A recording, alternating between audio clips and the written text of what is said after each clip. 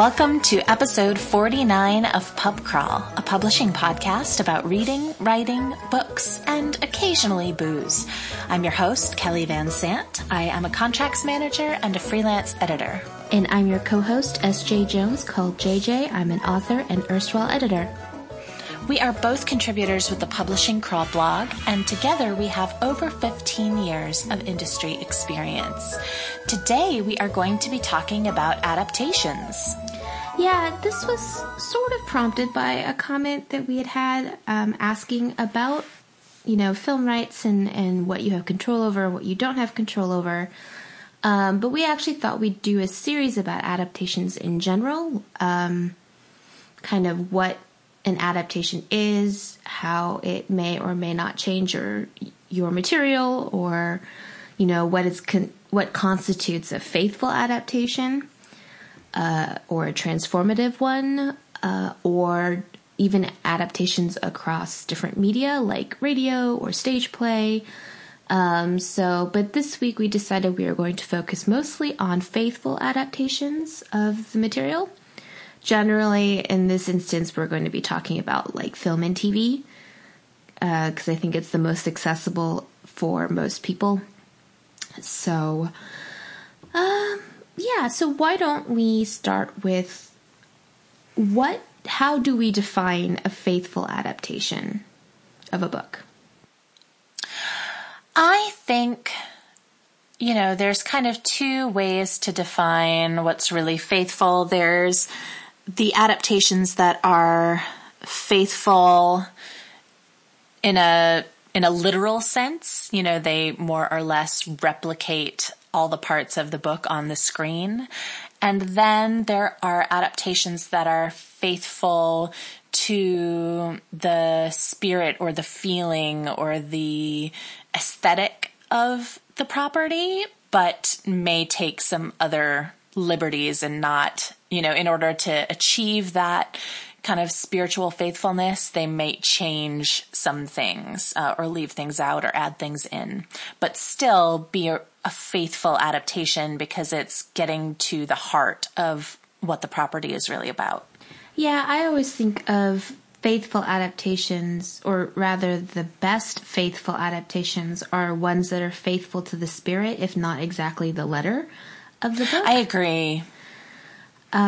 Because film and including TV in this, but film and books are just inherently two different mediums. One has an added dimension of visuals that the other does not, like visuals and sound and movement that a book does not. So what works well in a book doesn't necessarily mean it translates well on screen.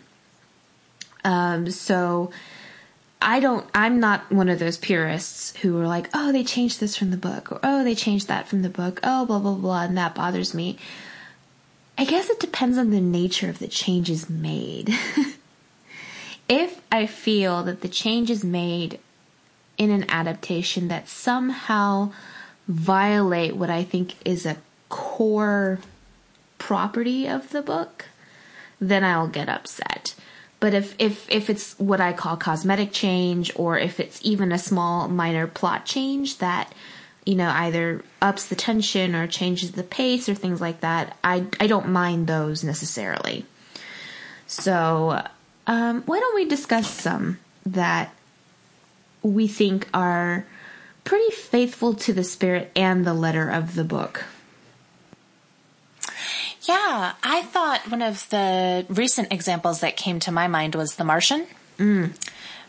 I thought that was a pretty faithful adaptation. They did change some things. They streamlined it a little bit. They changed the delivery, so in the book itself, he's kind of writing this journal in this logbook. And of course, when you have a movie that takes place solely with one character, so there's no one to have dialogue with or to interact with for the most part, that's really different than having a book that's focused on the first person, because we can we have access to the character's thoughts in a book where we might not necessarily have that in a film.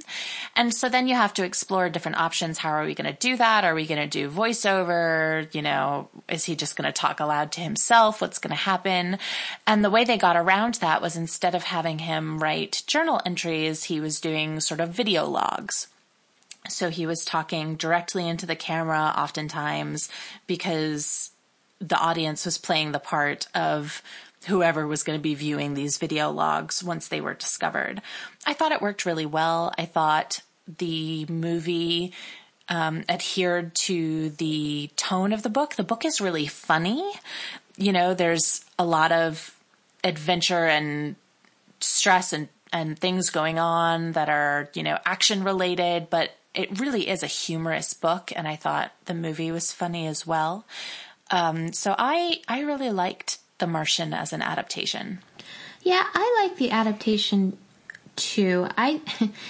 What I thought it did really well was not just the translation from being kind of a first-person interior narrative, because the thing about film is you can't ever really have a first-person narrative in a movie in the same way you can in a book, because you can't necessarily have one character either doing a voiceover the whole time, or like you could sort of do it in like a vlog style, I guess, but that's a format in we'll say like a 90-minute movie in a theater, I think would get pretty old pretty quickly. So I thought that they did a good job. And also because so much of The Martian is process porn about how he was growing potatoes using his own poop on Mars, you know, like, which is like really interesting. But there was a lot of actual hard science that went into that book that when I was reading it, kind of skimmed over and found a little bit dull, and I wanted to get a little bit more to just what happens as opposed to a description of why things happen. I just wanted to know what happened. So I thought that the movie did a pretty good job of relaying the science to you by literally showing it to you. Right. As opposed to having somebody explain the scientific process to you in text. The other thing that I thought that the movie did very well was show the context around him. Because in the book there are some third-person segments that sort of show what's going on Earth when they realize that he's still alive. That what do they do? Do they not tell the crew? Do they tell the crew? If they do, what's its rescue plan? Blah blah blah. So I thought that it showed that aspect and made me feel more in a way for Mark Watney, even though it's not from his point of view. But having the context around him made me care more. So, yeah, I agree. I thought that the film was a pretty good adaptation. I think they changed some plot things around. I don't remember it specifically. I think they did. Yeah, they cut some sections out. There were some setbacks in the novel that they just got rid of. And I think the ending might be slightly different. I think you're right. I think the ending is slightly different. So on the whole, I think that was a very, very successful adaptation. Other faithful adaptations that actually I think work better on film than they actually did on the page is The Hunger Games. Partially because it is a reality TV format, right? It's, the books are basically, it's like she's a contestant in reality TV, and I was a little bit skeptical initially because I was like, well, so much of the Hunger Games is in Katniss's head about her scheming and her planning and her doing this and that. How is the movie going to convey that? And then I thought that was actually fairly successful, but the one I thought was even more successful was Catching Fire, which was extremely faithful to the books. I don't think there was a single thing that was changed or cut. And strangely, when I read the book, I thought it was very uneven.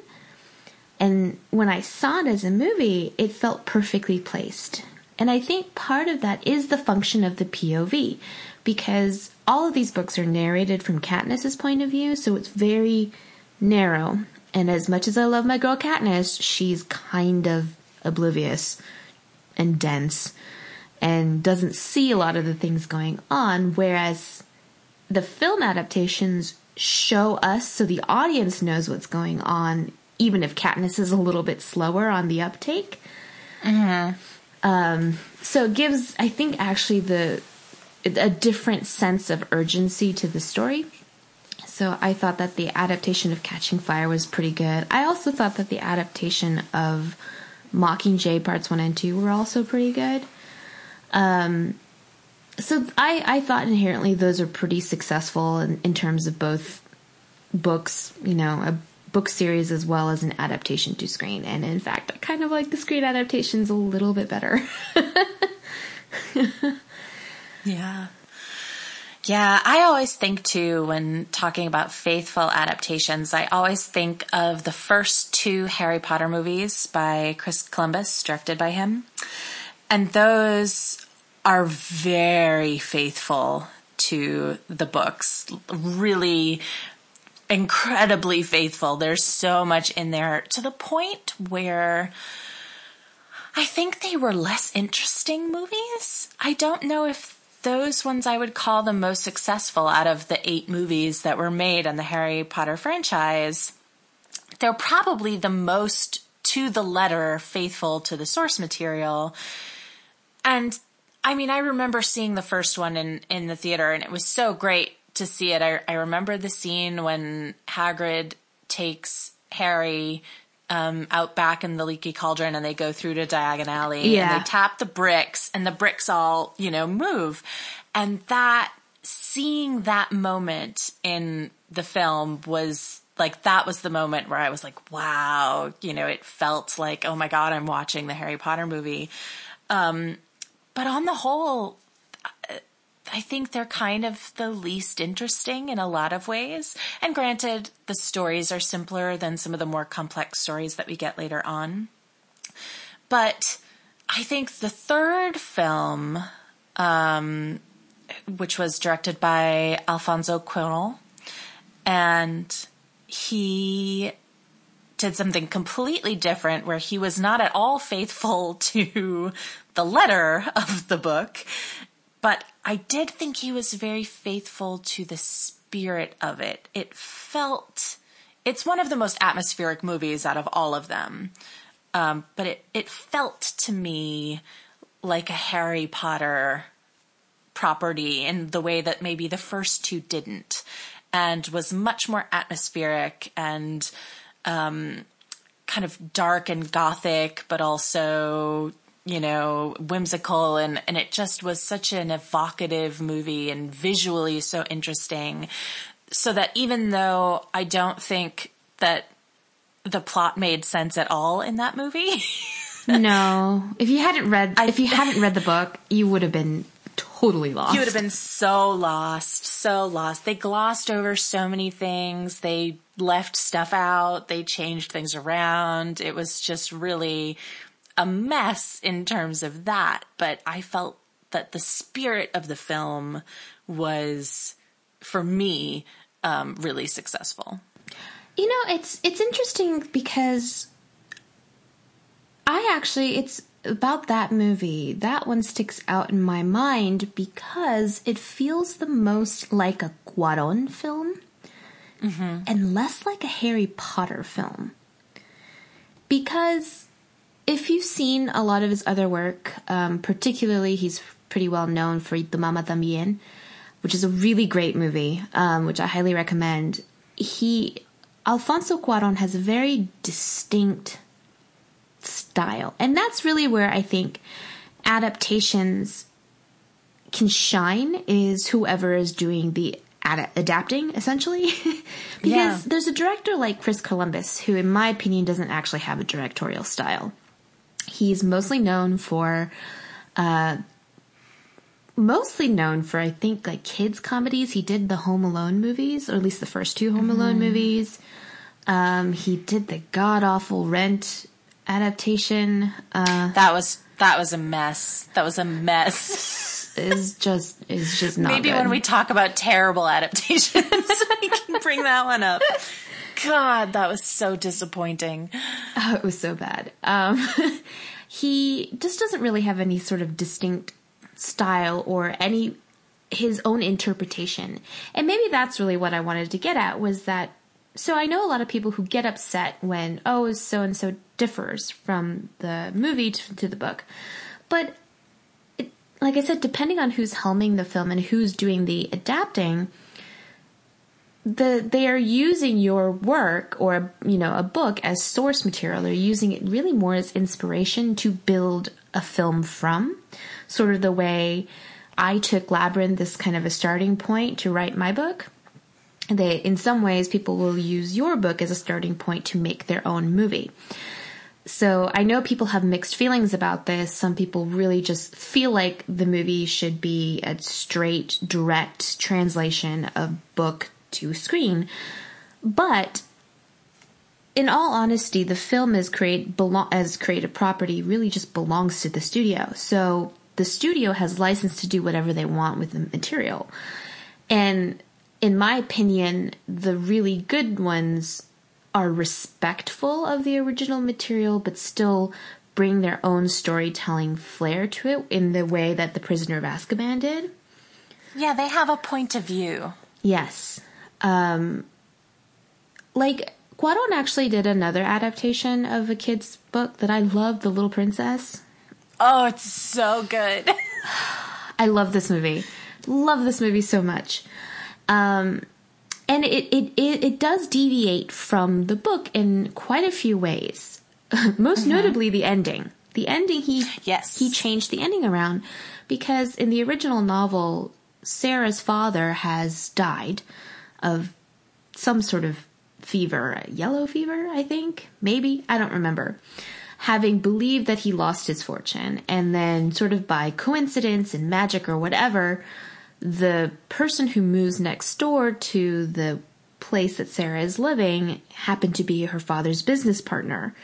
And then they sort of discover each other and it all ends happily. But that is not what happens in the adaptation. In the adaptation, first of all, the adaptation takes place in a different time and place because the original Little Princess took place in like the 1880s in London. Mm-hmm. Whereas the Little Princess adaptation that Cuarón directed took place in New York during the time of World War I. So a little bit different. So in this instant, Captain Crewe, Sarah's father, gets injured in the trench, the trenches of World War I, and suffers amnesia and cannot remember. And so then, by the simple fact that he's not dead, actually changes the narrative and changes what the story is about. Because it's really, in the end, it's an affirmation of familial love. It's about family, found family, and affirming that sort of love. And it's extremely beautifully filmed. It's a wonderful movie. Yeah, I also highly recommend this. So just check out all of Cuarón's stuff. He's great. Yeah.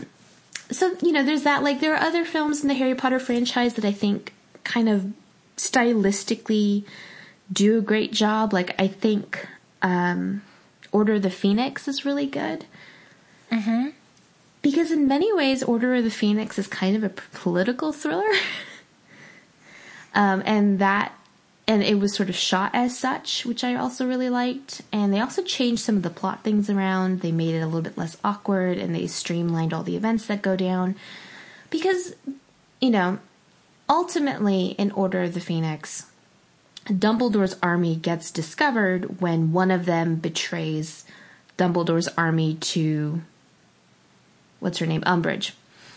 And in the book, it happens because they've all signed the document, and the document has been cursed, so if you betray the group, then the word sneak appears on your forehead in like giant blistering pustules. But that's really hard to convey on film. It's just too awkward to convey on film. So they just did a shortcut, essentially, where they had Cho give up Dumbledore's army. And it made sense in the context of the movie. It was a betrayal that Harry had to feel and go through. And it just made it a much tighter story, and so it moved the story along quicker.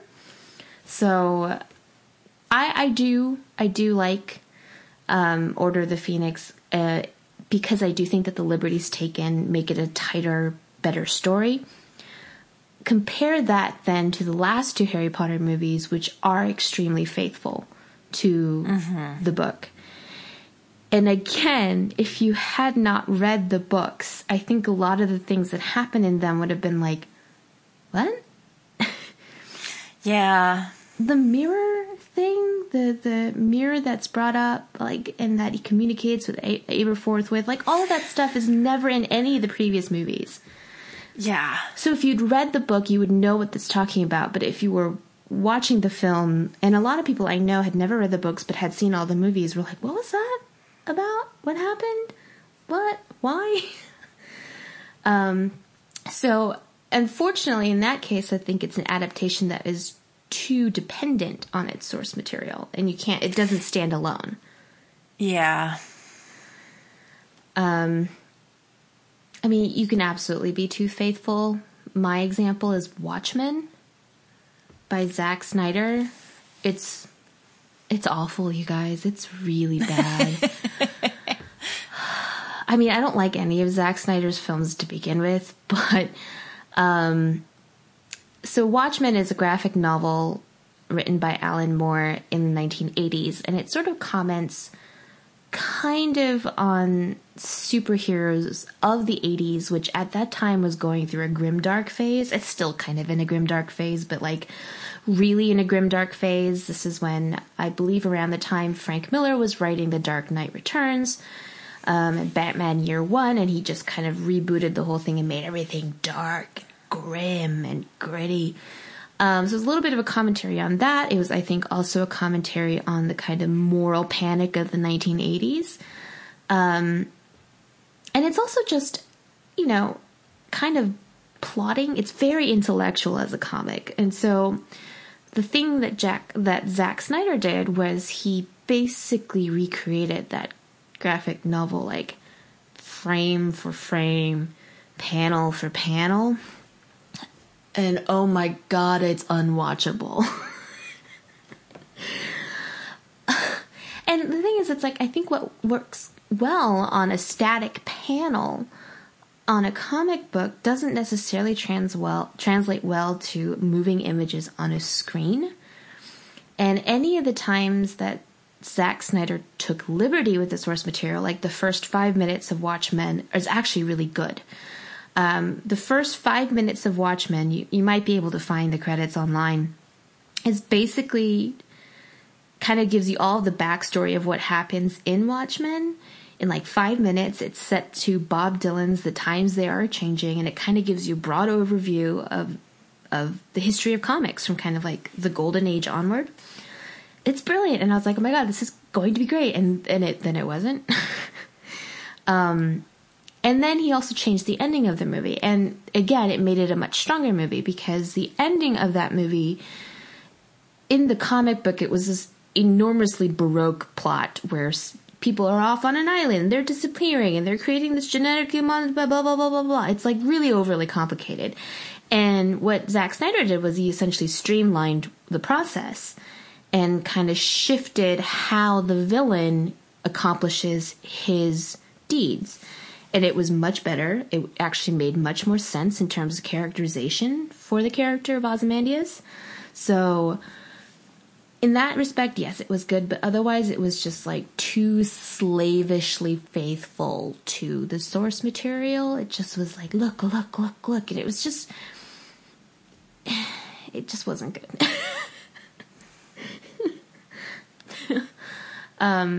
I mean, visually it was interesting. I can't deny that Zack Snyder has an interesting visual style, but it just no. It was bad. It was very bad.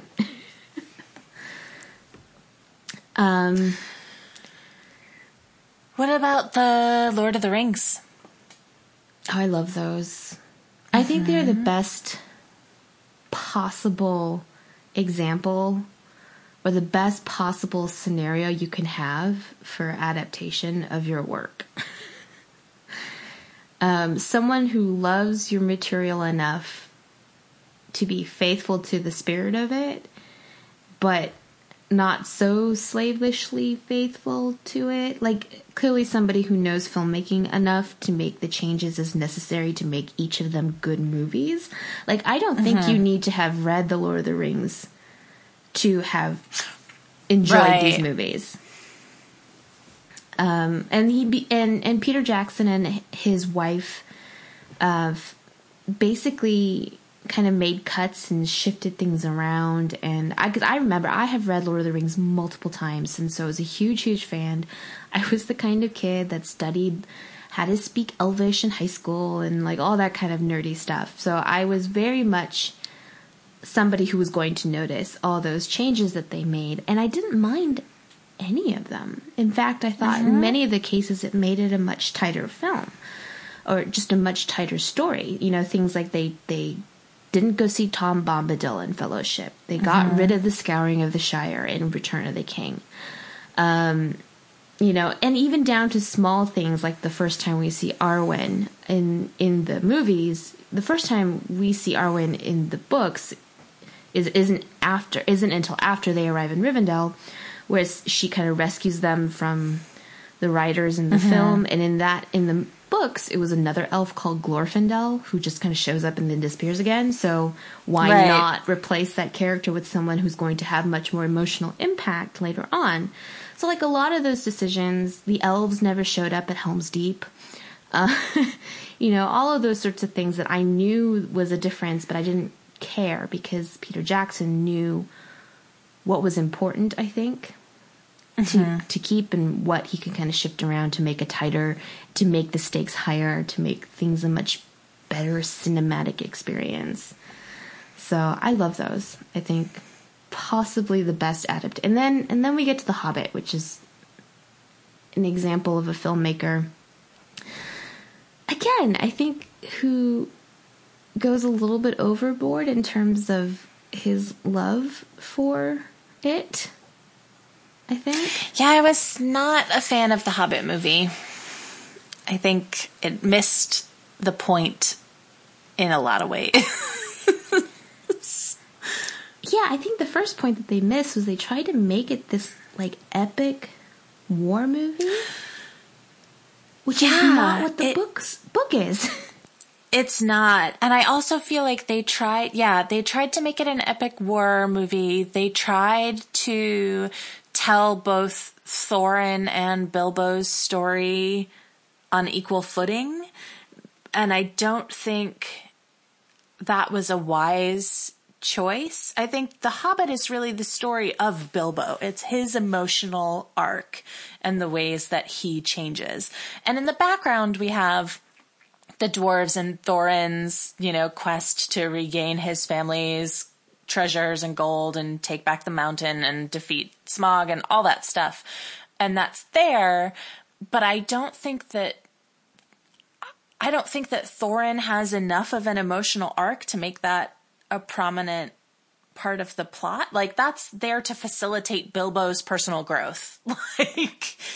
Also, there was no need for this to be 3 movies. No, I didn't even watch the other 2. I only saw the first one, and then I noped out. Same. I only saw the first one, and then I was like, yeah, no.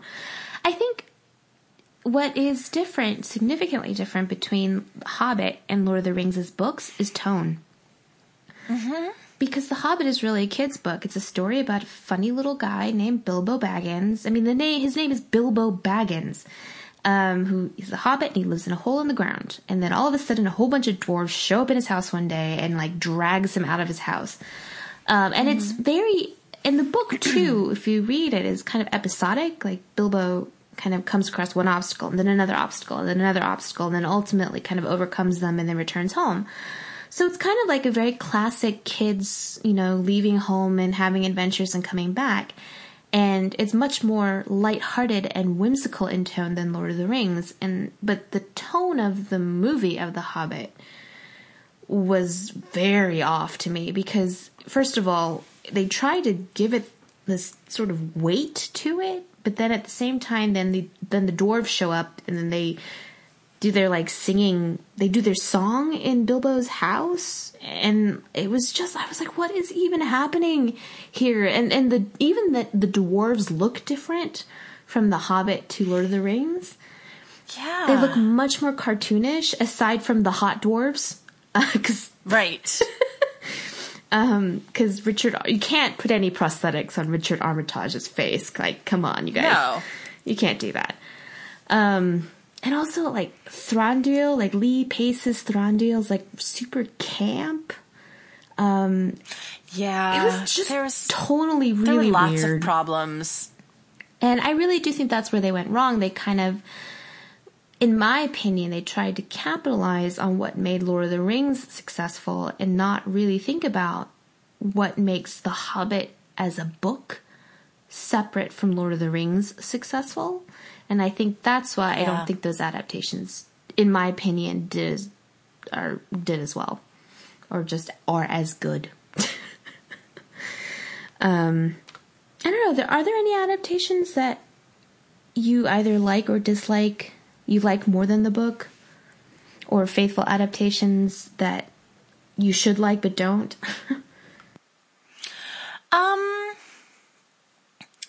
I really do like The Princess Bride, both the book and the movie, but I do think the movie is more successful. Although I believe you're the person who told me recently that the movie was actually done first and then the book was done second, which I didn't know. I thought the book was written first and then they made the movie. William Goldman had a career in Hollywood as a screenwriter, and I do believe The Princess Bride is the only novel he's ever written. So he wrote the screenplay for The Princess Bride first, and then I think either during the course of filming or something or other, it was very, very successful, and he thought, why not write a book about it? And the thing is, the book and the movie are just very different. And the story is ultimately the same, but the framing device around the book of The Princess Bride is actually quite clever and very kind of metatextual and sort of comments on storytelling and everything like that the movie just does away with entirely, or just doesn't have. Wisely, I think. Oh, yeah. I love that in the book. The novel of The Princess Bride is essentially this guy telling you, oh, I just remember when I was a kid, my grandfather read this book to me called The Princess Bride by S. Morgenstern, and then I decided I was going to read it to my son, and so there's kind of a lot of asides here and there where the narrator kind of comes in and says, well, this part of the book was actually supposed to be political satire about these two countries and kingdoms, and so it's very funny, but it's not like the movie, which just kind of is a beautifully simple fairy tale. But yeah, William Goldman wrote the screenplay first for that one. Mm-hmm. I was thinking of American Psycho, the movie versus book. I have to confess, I do not like the book at all. I also read it after I'd seen the film. So I actually really love the movie American Psycho. I think it's hilarious. And it is black comedy about sort of corporate culture, the soulless corporate culture of the 1980s. And it's very, very funny. And the movie also makes things ambiguous as to whether or not Patrick Bateman actually committed any of the murders that he actually did, or if he could get away with it simply because everybody's so interchangeable in that culture. Mm-hmm. Whereas the book makes it kind of clear. And he's just such a disgusting person in the book. And the book really upset me. I read the book first, and then I watched the movie several years later, and I had a hard time with the book. It was a tough read, and I did not think it wasn't funny. It was wry in some parts. There were some astute observations and commentary, but it's not comical in the way that the movie is. No, and I also think that's because Bret Easton Ellis is too sincere to make the wry commentary that the movie does. I have my own opinions about Bret Easton Ellis's work. I think, I do think he was a little too sincere, and I think he identified, and he had a lot of rage, and I think that's what comes across in American Psycho. There is no real rage. The character of Patrick Bateman has rage, but the film itself has a slightly different tone than the book did, and I really liked it. I thought the film had something to say, whereas, in my opinion, the book American Psycho was just rawr, rage. Yeah. So in that respect, I do like the film adaptation better because I think it just is a smarter piece of media. It had a premise and it had a point of view, and it was very clever about how it handled that point of view and the message it wanted to portray. So yeah, that's kind of what I was thinking about that I really, really liked. Is there anyone that I think... I'm trying to think of any... There are some... Like, I kind of tend to dislike certain adaptations of, like, the movie version of Pride and Prejudice with Keira Knightley. I didn't really like the movie version of Jane Eyre with Michael Fassbender. I didn't really like either. And I don't know in that case if it's simply because I had watched BBC miniseries of both of those things that I just liked better. Because in terms of the Keira Knightley adaptation, I think, in my opinion, what didn't work for me about that movie was that they tried to push this, like, really epic love story in a weird way. They shot Elizabeth and Darcy and, like, clearly they're destined to be together kind of a way. And it just, to me, that was never the point of Pride and Prejudice. And what I liked particularly about the 1995 adaptation with Colin Firth was that it was funny. You know, and it has that sort of wry Austen kind of subtly poking fun at the ridiculousness of the people around her. And so that sense of humor is throughout the Pride and Prejudice adaptation. And also I think because of its understatedness, is actually much more romantic than the film version with Keira Knightley. Yeah. That's why I think the Sense and Sensibility adaptation with Emma Thompson and Kate Winslet is fantastic. Oh, I love that. I love that movie. It's so funny. And Emma Thompson is just a queen. Oh, yeah. I do love that adaptation. I think it's so good. And I think it's because Emma Thompson understands what makes Austen good, which is her sense of humor.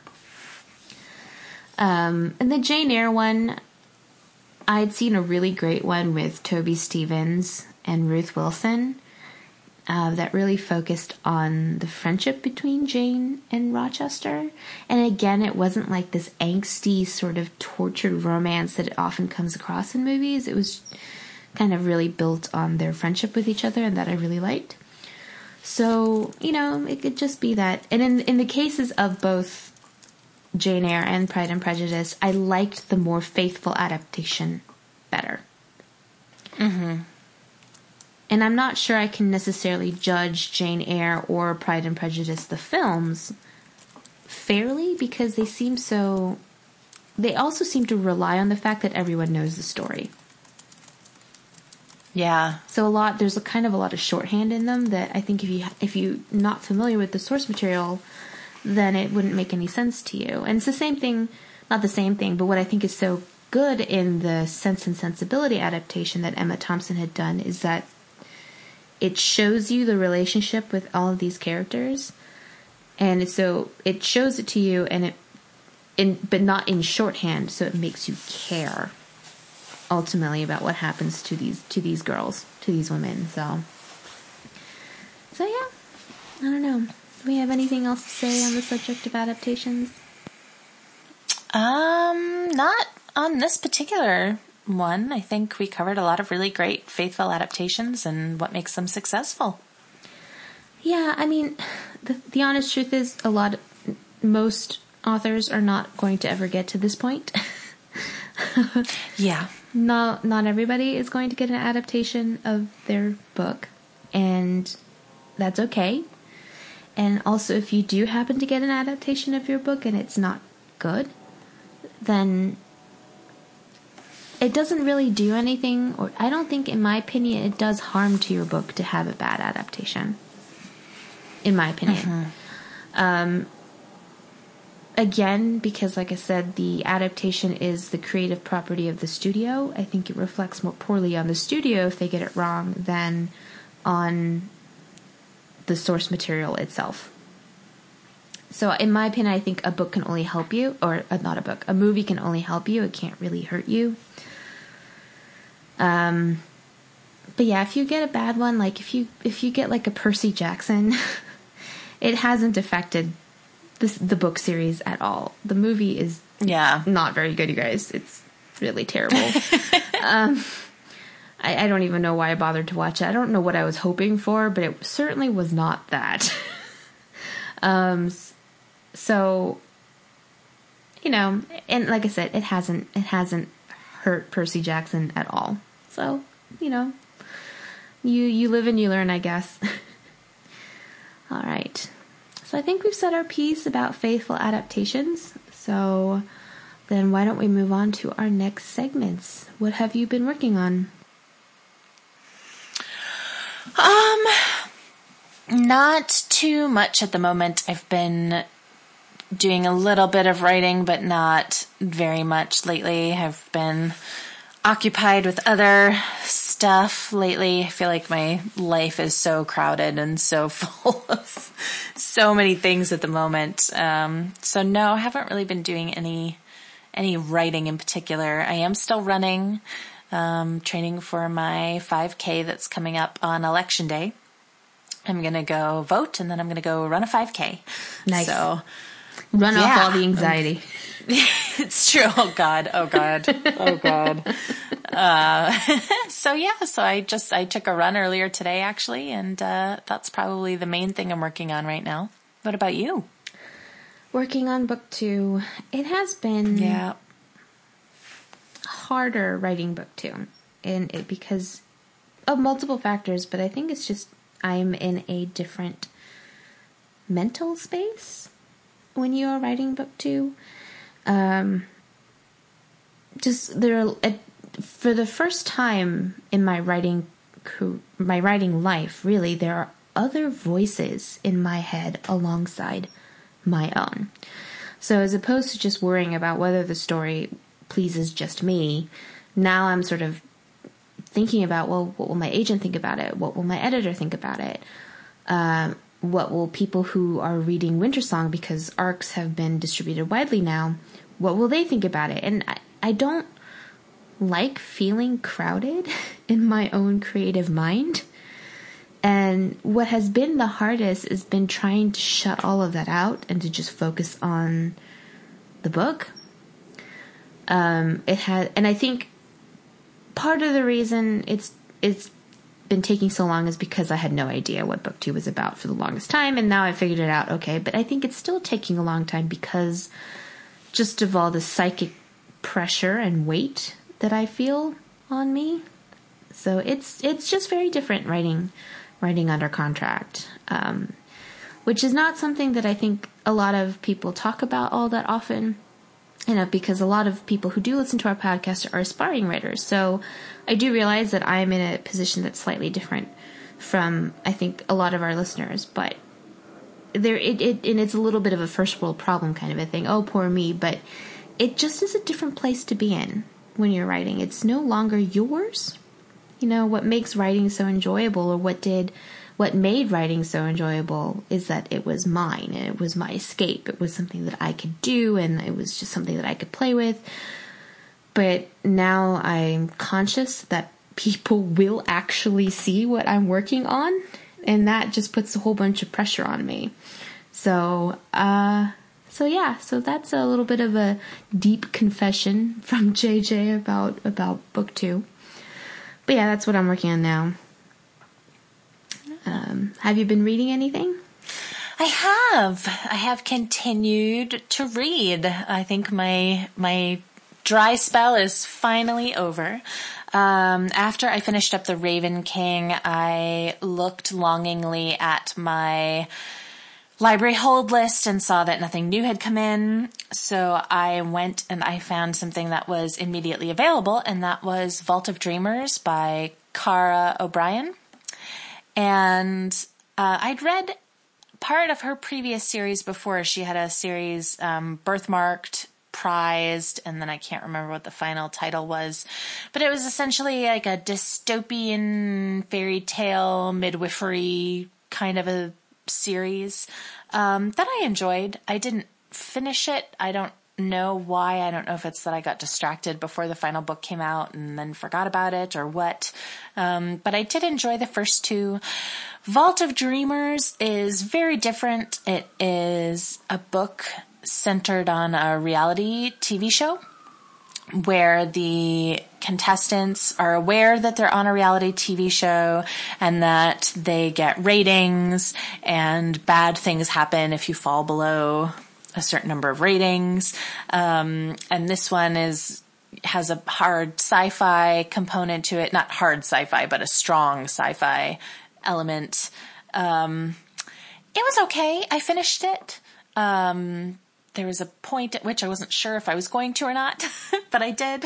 And it was fine. It was not everything that I wanted it to be, but I finished it and it was good. And, I'm very excited because today I got the update that my library hold has come through for The Rose and the Dagger. So that's going to be my next read. I'm very excited. Awesome. Mm-hmm. I'm in the midst of a book hangover from Crooked Kingdom. Oh my God. Oh my God, it's so good, you guys. I think while I'm still recovering from book hangover, I am reading nonfiction, actually. I'm reading, it's called Scandals of Classic Hollywood by Anne Helen Peterson. Ooh, she wrote a really great article. Didn't she? Is she the one who...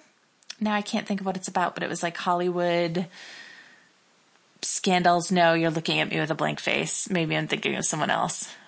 Well, I think it was her because really she is, I think, the best writer about Hollywood. She did have a column at the Hairpin I think it was called Scandals of Classic Hollywood. That might be what I'm thinking of. This is all new material, so it's not material that she's covered in her column. She's basically not repurposed the essays, but she's rewritten some of them, so it's a little bit more serious. I think Anne Helen Peterson, it's kind of weird to say that, she's a really great scholar of image, but she is. She's really, really good at dissecting celebrity image. Not just classic Hollywood, but like today. I think she also has columns at either like HuffPo or Medium or some other places. I know she writes for a lot of different places where she sort of talks about Hollywood and image and celebrity and things like that.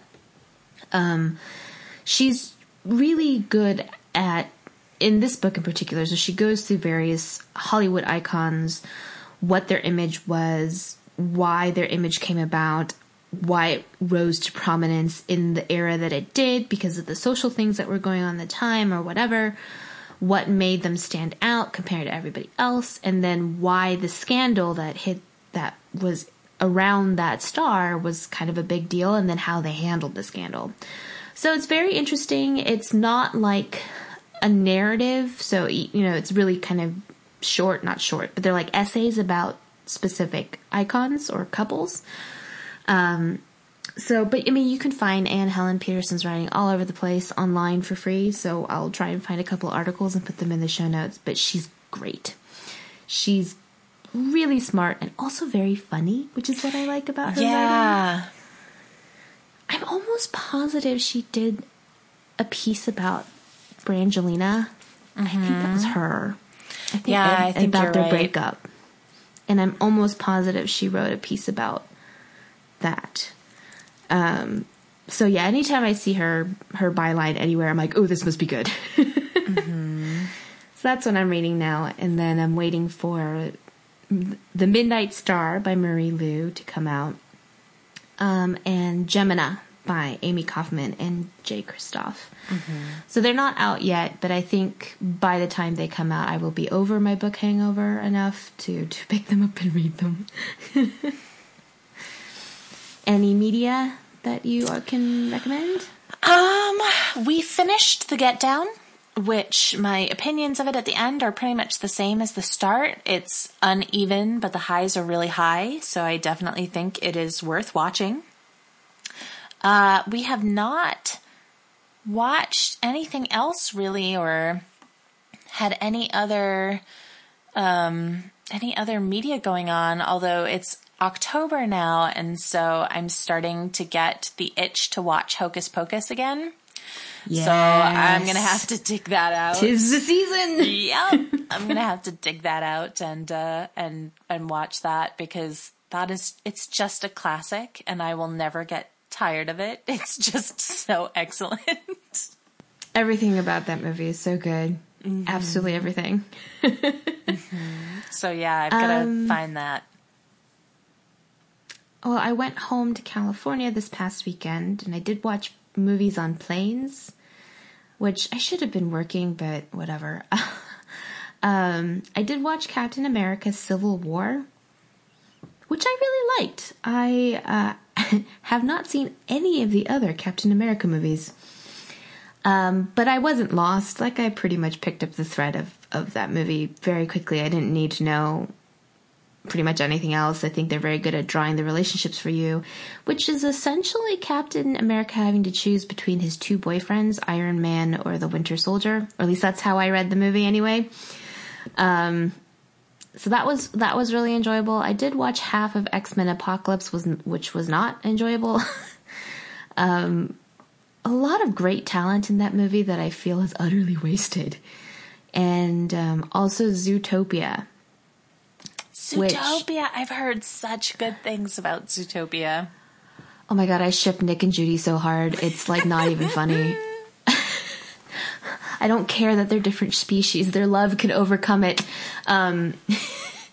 It's so cute. It's so cute and adorable and heartfelt and funny. And the character of Nick, who is a fox, really reminds me of Fox Robin Hood. Oh. Yeah, so I'm predisposed to like it anyway. So, but yeah, I highly recommend Zootopia if you have not seen it.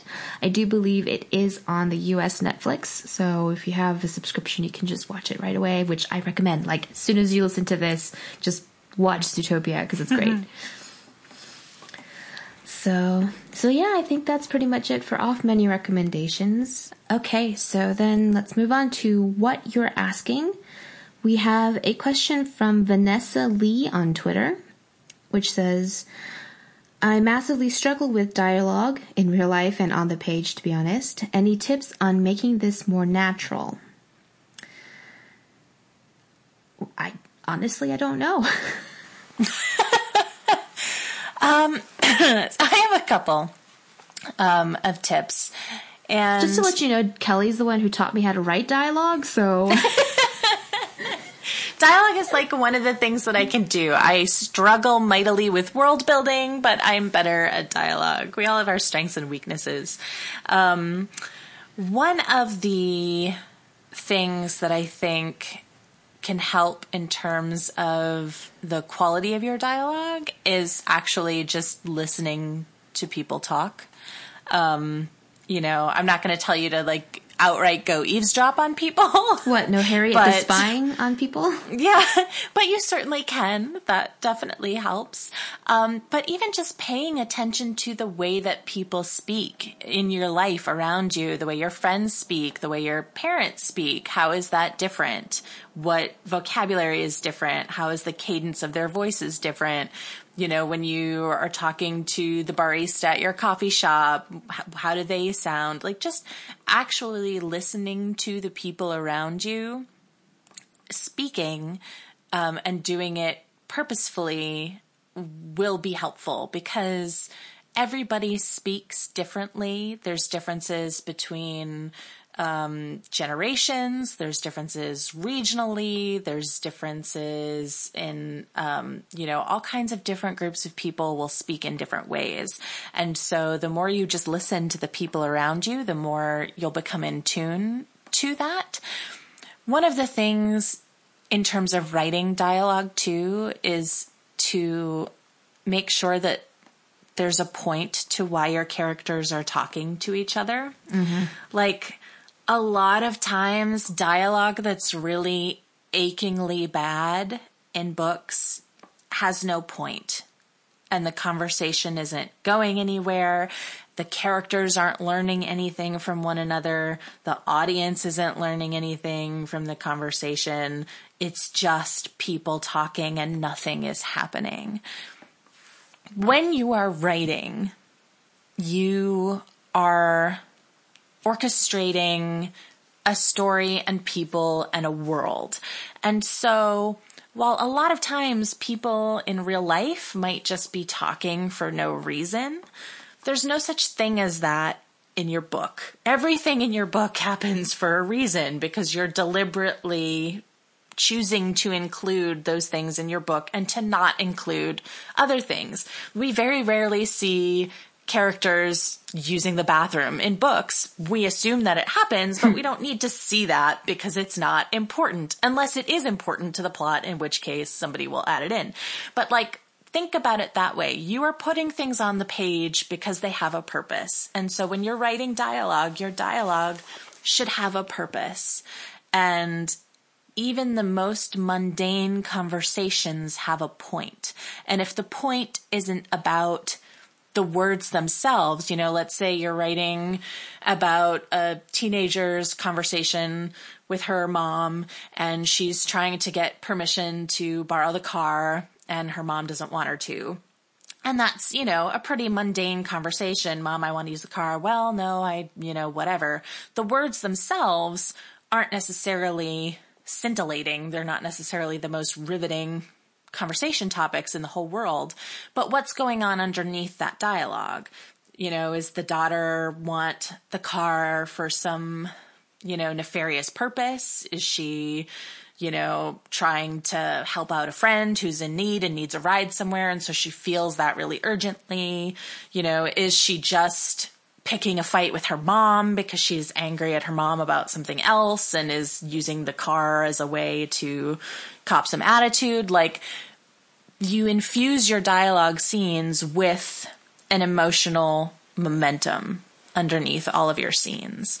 And so when people are struggling with dialogue, usually the first thing I try to ask them is, well, why are these people talking? What are they talking about?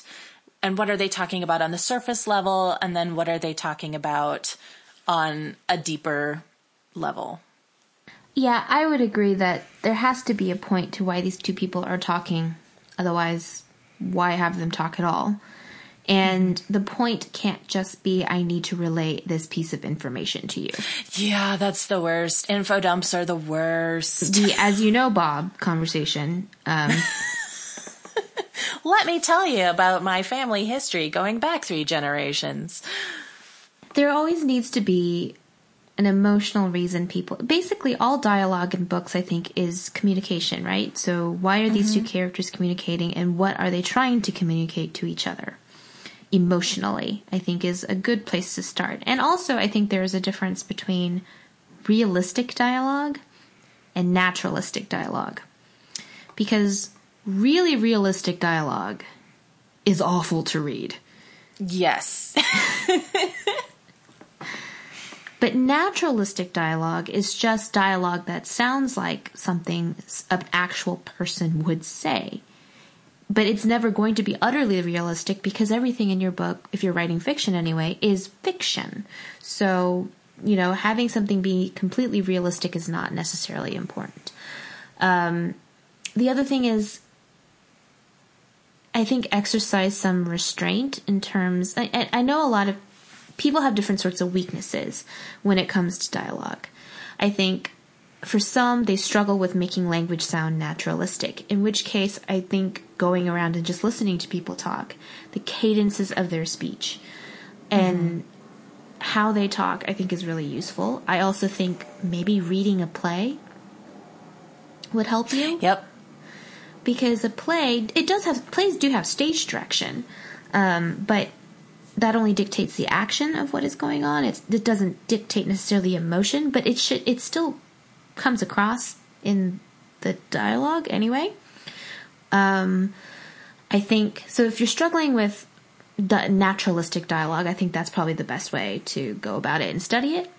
I think if you're struggling with the as you know Bob problem, then maybe rewrite the scene without dialogue. Maybe it's not important to have these two characters talk. So if a conversation's happening and it just doesn't seem to go anywhere, then maybe just cut the conversation out entirely. So maybe there's that problem. And I think then there's my characters are just too witty.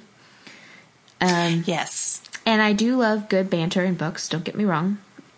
But again, like anything else, this has to serve a point. It needs to move the story forward. So just having people come up with witty dialogue, you suffer from the Joss Whedon problem.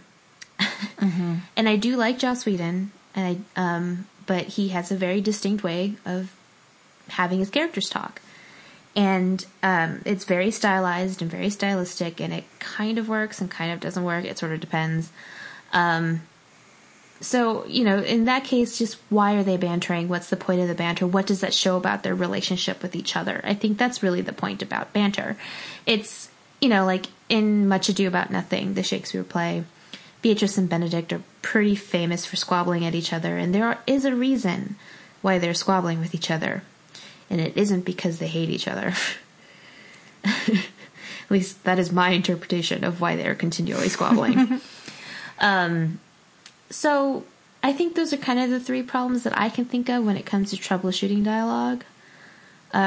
For me, I just didn't know what to do with dialogue initially. I think when Kelly was reading like early drafts of my then middle grade, I guess, it was just awful. It was just awful, you guys. I didn't even know what I was.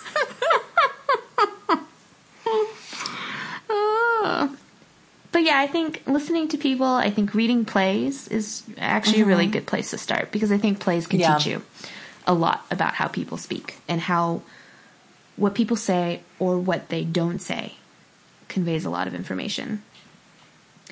Okay, then. So our next question is from our blog, and it's from Megan.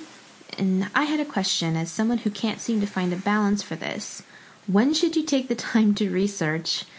How do you know when you've done enough? How do you find reliable material? I am drawn primarily towards sci-fi and fantasy, and I will either bluff my way, unsuccessfully, through things I'm not directly familiar with, or I'll try in vain, usually, to research the topic only to get sucked down rabbit holes. Oh, I know this problem so well. Bonus question. Once you have the research, do you have tips on incorporating that information without unnecessary descriptions or info dumps? Whew, boy. There's a lot to unpack here. I am a Ravenclaw, as you guys know, and I love to research. I will often use research as a procrastination technique. If I don't want to write, I'll just be like, but I need more information. I guess the question is, how do you know when you've done enough? It's when you are grasping for a reason to keep going in your research. There is a certain point where you have to say enough is enough and just start writing. And for me, research tends to come in two parts. There's what I call like tone research or sort of general research. I like learning stuff. I like reading stuff. And a lot of times over the course of researching things or just reading about things, I get ideas. And I just kind of absorb that a little bit like a sponge, and I kind of keep it at the back of my head. And this is before I've even started a project at all. I just kind of file all the info. So in many ways, I'm just constantly researching. But I'm not researching with a point. I'm just researching things that interest me, because from the things that interest me, then things will start to emerge. So that's generally before I start writing a project. Researching as you write, I tend to be of the fill holes as you go. Mm-hmm. Because if I've done enough background research before I've started writing, I won't need to stop and kind of every couple of seconds to research this thing. And the thing about research too, it's a little bit like world building. You really only need to show the very tip of the iceberg to get your point across. And this is something that I struggle with, sort of. I mean, I'm very nerdy. I love learning and I love teaching things like that. But then, so oftentimes I will write out an info dump and then be like, what is the point of this? Why does anyone need to know this? Does it give context to the situation? Does it, I mean, who even talks like this? Like a lot of times I'll think about that. And honestly, the point is, can what this person is saying be understood without info dump context? If that is the case, then remove it entirely. Or rewrite what you're trying to say without the info dump. And just, because when we talk about things and when we're describing things to people, we're not going to sit and be like, well, in the history of so-and-so, in 18 blah, blah, blah, blah, blah, this started and blah, blah, we don't talk like that. So my husband kind of does, but most people don't. I can get very pedantic in that way too. I mean, just ask me about Pottermore. Oh. Yep. Anyway, but most people don't, and so people talk about things as if they already know it. So then you don't need to explain anything. And if you feel like there isn't enough context, or you have beta readers pointing out this doesn't make any sense, then maybe have a character ask, what do you mean? And then have your character explain. So there's kind of that aspect of it. But I am of the research as you go. Because the more important part is the story you're trying to tell. The research is what adds the details and specificity to your world building, particularly in the case if you write science fiction and fantasy. The stuff you research is really just grounding your story in a real time and place. Not a real time and place in, like, it doesn't have a contemporary analog, but just like it gives a tangible weight to the world you are creating. That is what research is for. But the reason I say research as you go, as you write, is because that's basically what it's going to be like for people who talk in general. You're just going to talk about something and then you're like, hang on a second, let me double check that. Let me Google that. Or, people don't carry around all of this information all at once for the most part. Right. Except people like me and Kelly's husband. Who do. So I have a question, because I think that this is coming up more and more in the context of researching.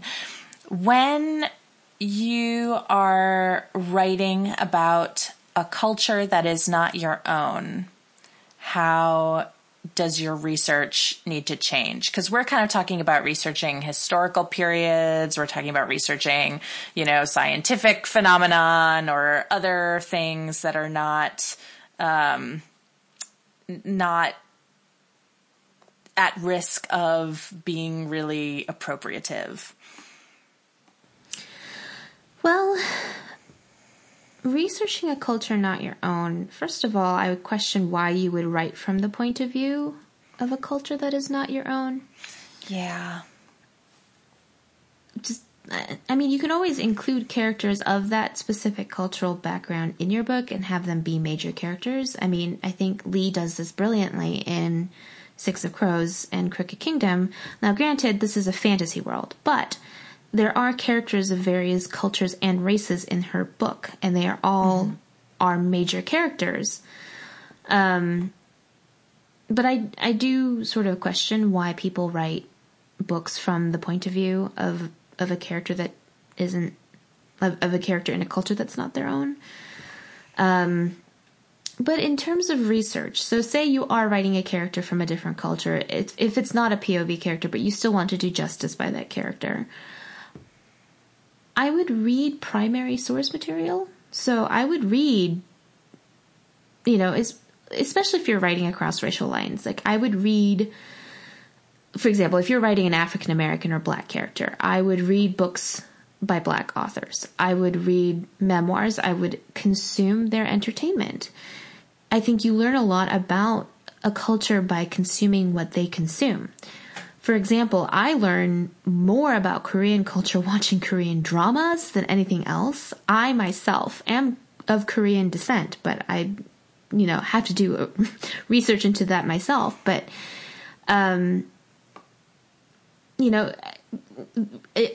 absorbing someone else's culture, absorbing their media, I think says a lot about the way they communicate with each other, the way they relate to the world.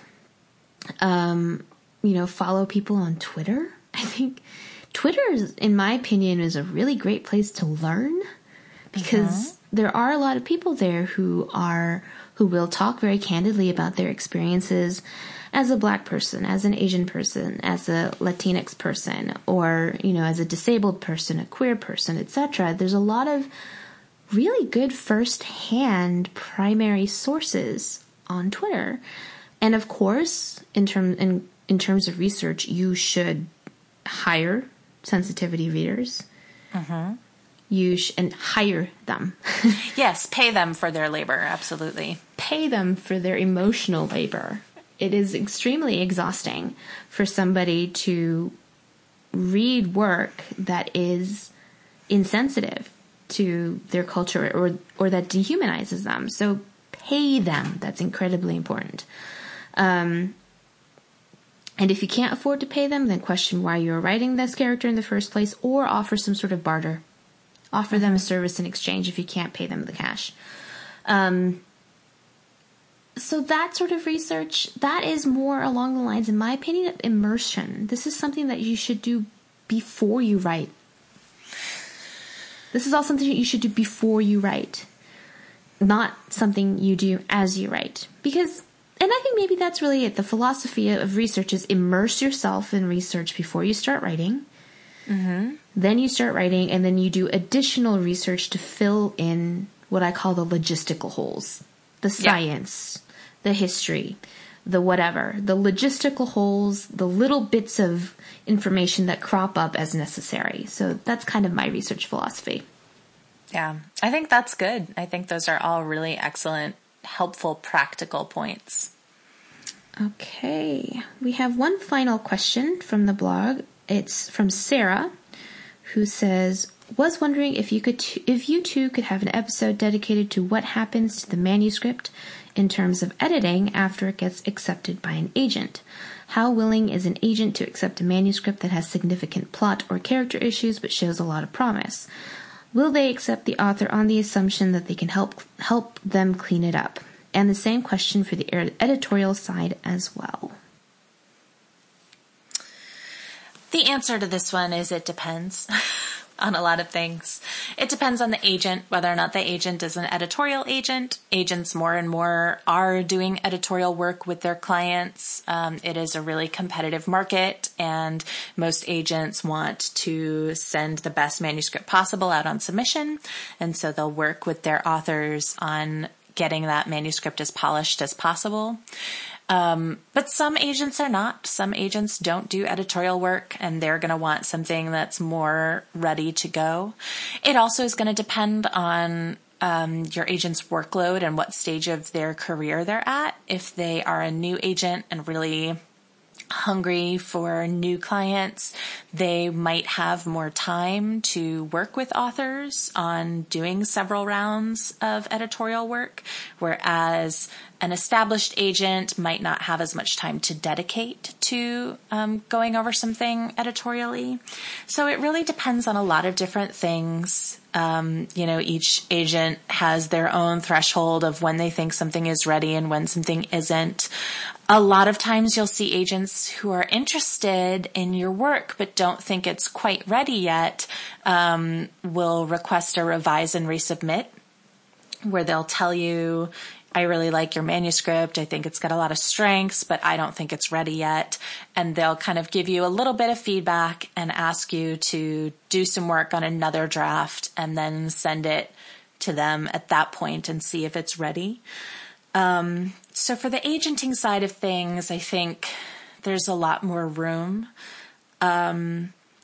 Editorially, I think editors are looking for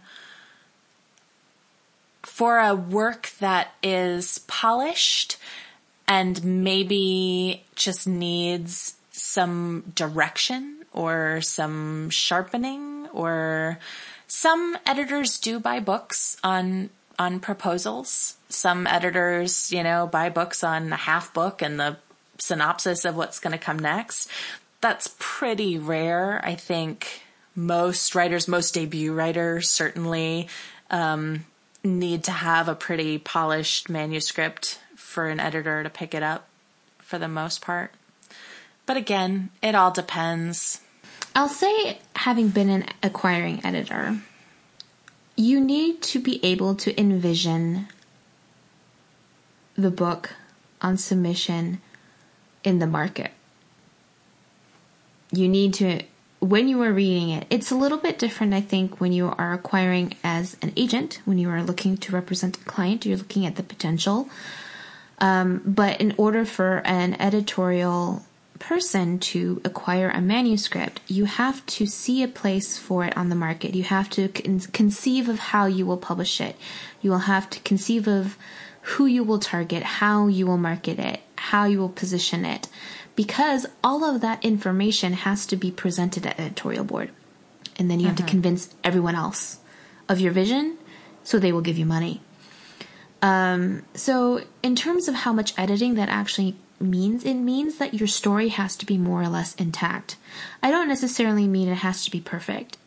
It doesn't, but basically the beginning, the middle, and the end have to be more or less sturdy, have to be pretty solid in that you know what the premise is and the story and the arc and the end. You can, if one of those things is a little bit shaky and needs a little bit of propping up and a little polishing, that's fine. That's immaterial when it comes to acquiring a book. But the structure of your book has to be sound when an editor is going to acquire it. Because, to be honest, the reason an agent can take on a manuscript that needs more work at the stage of representation is because they don't make money until you do, so they can work with you. Whereas the editor has to put money up front and then trust that the author can deliver. And to be honest, not every author can and does. I have asked for revise and resubmits from agents to pass on to their clients. If my editorial advice, resonates with your client, then, here are my thoughts. This is what I need the book to be. And if they can't deliver that, then I can't buy it.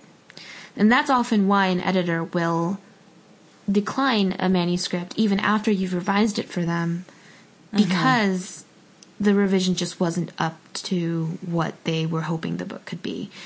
Because all editors, like I said, have to envision a place on the market for the book they want to acquire, and if that book doesn't fit that place in the market they'd see for it, then they can't buy it. It's kind of as simple as that. And they can't convince everybody else that they can buy it. Yeah. And that's really the key thing, is that they're not just, that's the thing about agents too, they're acquiring for their list. They are not necessarily beholden to the agency as a whole, whereas the editor is beholden to the publisher, so they have to convince the publisher. So that's basically the difference, in my opinion. Yeah, no, I think those are really good points. All right. So we can move on to what you are saying. So here is a review from Write Like You're Running Out of Time. Nice Hamilton reference in your review name there. Never miss an episode. I discovered this podcast only a month or two ago, but in between new episodes, I've been catching up on old ones. Every single one is informative and entertaining. I'm not even scared to click play on an episode titled Contracts and Clauses, for example, because the hosts are that good. I want to be their friend. Aww. Thank you. That Contracts and Clauses episode is near and dear to my heart. So it makes me very happy that you're not absolutely terrified to hit play on that one. Well, thank you. That makes me feel all warm and fuzzy inside. Mm-hmm. That is all for this week. Next week, we're going to continue our series on adaptations, and we'll be talking about adaptations that are transformative. So as always, if you want more, please subscribe via iTunes, Stitcher, Podcast Pickle, or your podcast provider of choice. Also, if you like us, please rate and review when you get a chance, as it helps other listeners find the podcast. If you want more Pub Crawl goodness, you can go to our website, publishingcrawl.com, where we have many more posts and articles about various aspects of reading, writing, and the publishing industry. You can also follow us on Twitter at PubCrawlBlog, as well as on Tumblr, Facebook, and Instagram at Publishing Crawl. You can follow me, Kelly, at BookishChick on Twitter or Instagram, or my website at penandparsley.com. And for those of you that may have contacted me through my website for editorial services, I just realized today that I'd set up a forwarding service to forward everything to one mailbox, and I did it incorrectly. So if you haven't heard from me in a couple weeks, I have figured out what the problem is, and I will be reaching out to you shortly. I greatly apologize. I am not the most email savvy person on the face of the earth. And so, my apologies to you, and I'll be reaching out to you soon. Well, in the meantime, you can follow me, JJ, at SJJones, that's SJAEJONES, on Twitter or my website, sjjones.com. Our theme music is Quirky Dog by Kevin MacLeod, and our logo is designed by Aaron Bowman, author of Vengeance Road, available now wherever books are sold. If you have any further questions, comments, or feedback, feel free to email us at publishingcrawl@gmail.com or send us an ask through Tumblr. Thank you guys so much for listening. Bye. Bye.